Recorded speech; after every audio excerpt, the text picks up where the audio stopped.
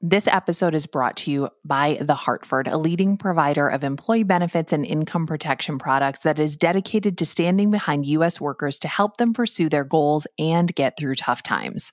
For more information about The Hartford, visit thehartford.com/employee benefits. We've also got a link in our show notes.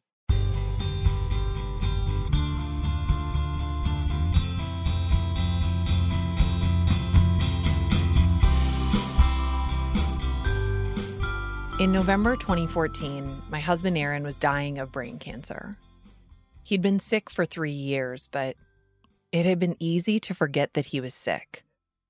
Aside from the scar that wrapped around the right side of his skull like the stitching of a baseball, he was still really handsome, and aside from a tumor that was eating its way through his brain, he was still witty and sharp.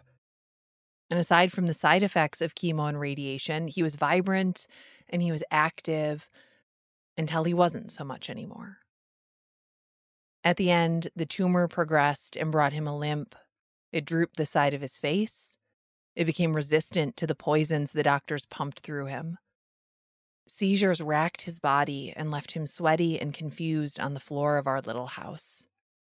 And on his very last trip to the ER, the same ER where we'd been told 3 years earlier that something was growing in his brain and he needed surgery immediately, we were told there was nothing left to do but go home.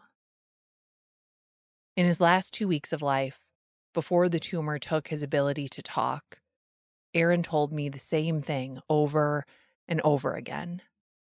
This was something he'd said when he was diagnosed and when his tumor returned. Something he told me when our son was born and brought immediately to the NICU. Something he said when my own father died. Something he said when I lost our second pregnancy.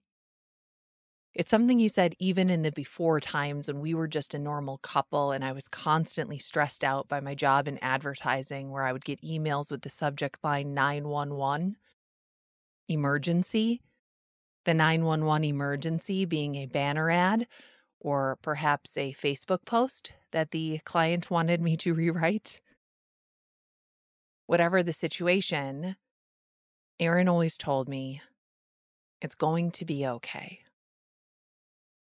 And when the stakes were low-ish, I could pretend to believe him. But when he was literally dying in front of me, I thought, did I give you too much morphine or not enough? Because you're wrong, buddy. You're really, really wrong. You have literally no idea what you're saying or what you're talking about because you're going to die. And that is not okay. You are not okay. I am not okay. Our son is not going to be okay. I'm not going to be okay. But I never said that. I just nodded and I pretended like I believed him. And when Aaron died, I kept pretending. I put those words of his on his prayer card. I have them framed in my living room to this day. I do not always believe them. Even though most of my life today is okay, if not better than okay. Knock on wood, of course. We don't want to jinx this, but I have work I love. I have a family I love. All my basic needs are met and then some. And also, I can't help but spend my nights and most of my days in a near constant state of dread, anxiety, and depression because, big picture, things are not great.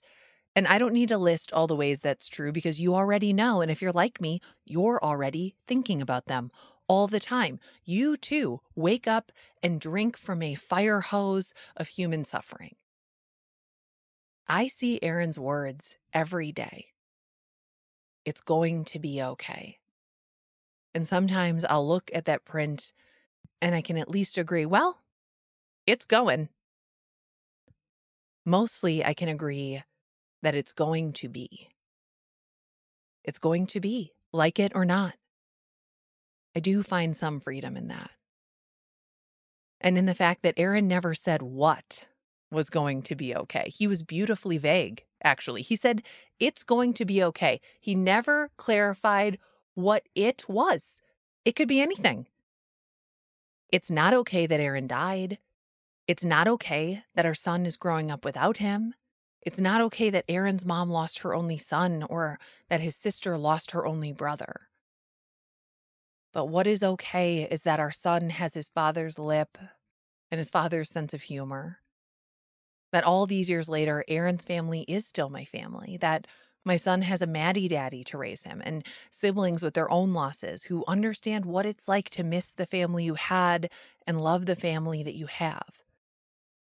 So I'm trying to be more like Aaron. I've made it a practice to find one okay thing about every day. Not a great thing, not a wonderful thing, an okay thing. Something small to keep me from spiraling down into the abyss. My youngest son's chipped tooth. Our dog's little snaggle teeth that stick out from her lips. I don't know why all of these examples are dental. And I don't do this to try to deny the darker parts of reality, but to try to channel a little bit of Aaron's light, his buoyancy. In the face of his own death, he could focus on the best parts about life. I am not naturally like this, if you can tell.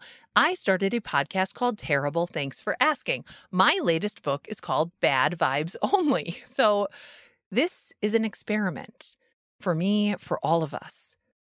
Instead of starting my day with a doom scroll, I'll start them here, spending a few minutes thinking about what isn't terrible, finding an okay thing. You'll hear from me, from you, from other people, and we'll get through whatever this is together.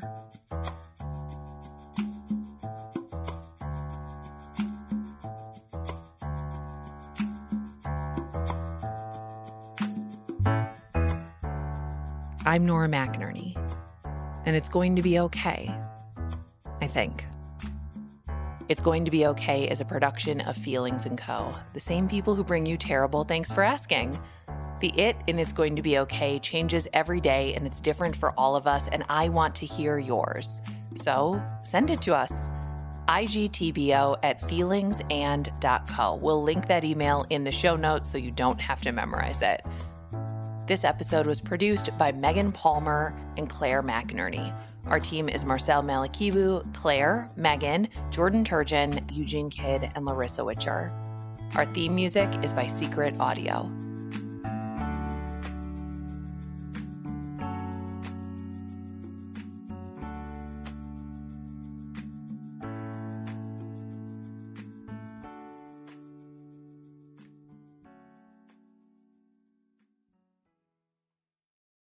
This episode of It's Going to Be Okay was brought to you by The Hartford.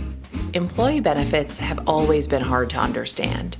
They're even tough for employers to explain, which just makes it worse for people like you and me.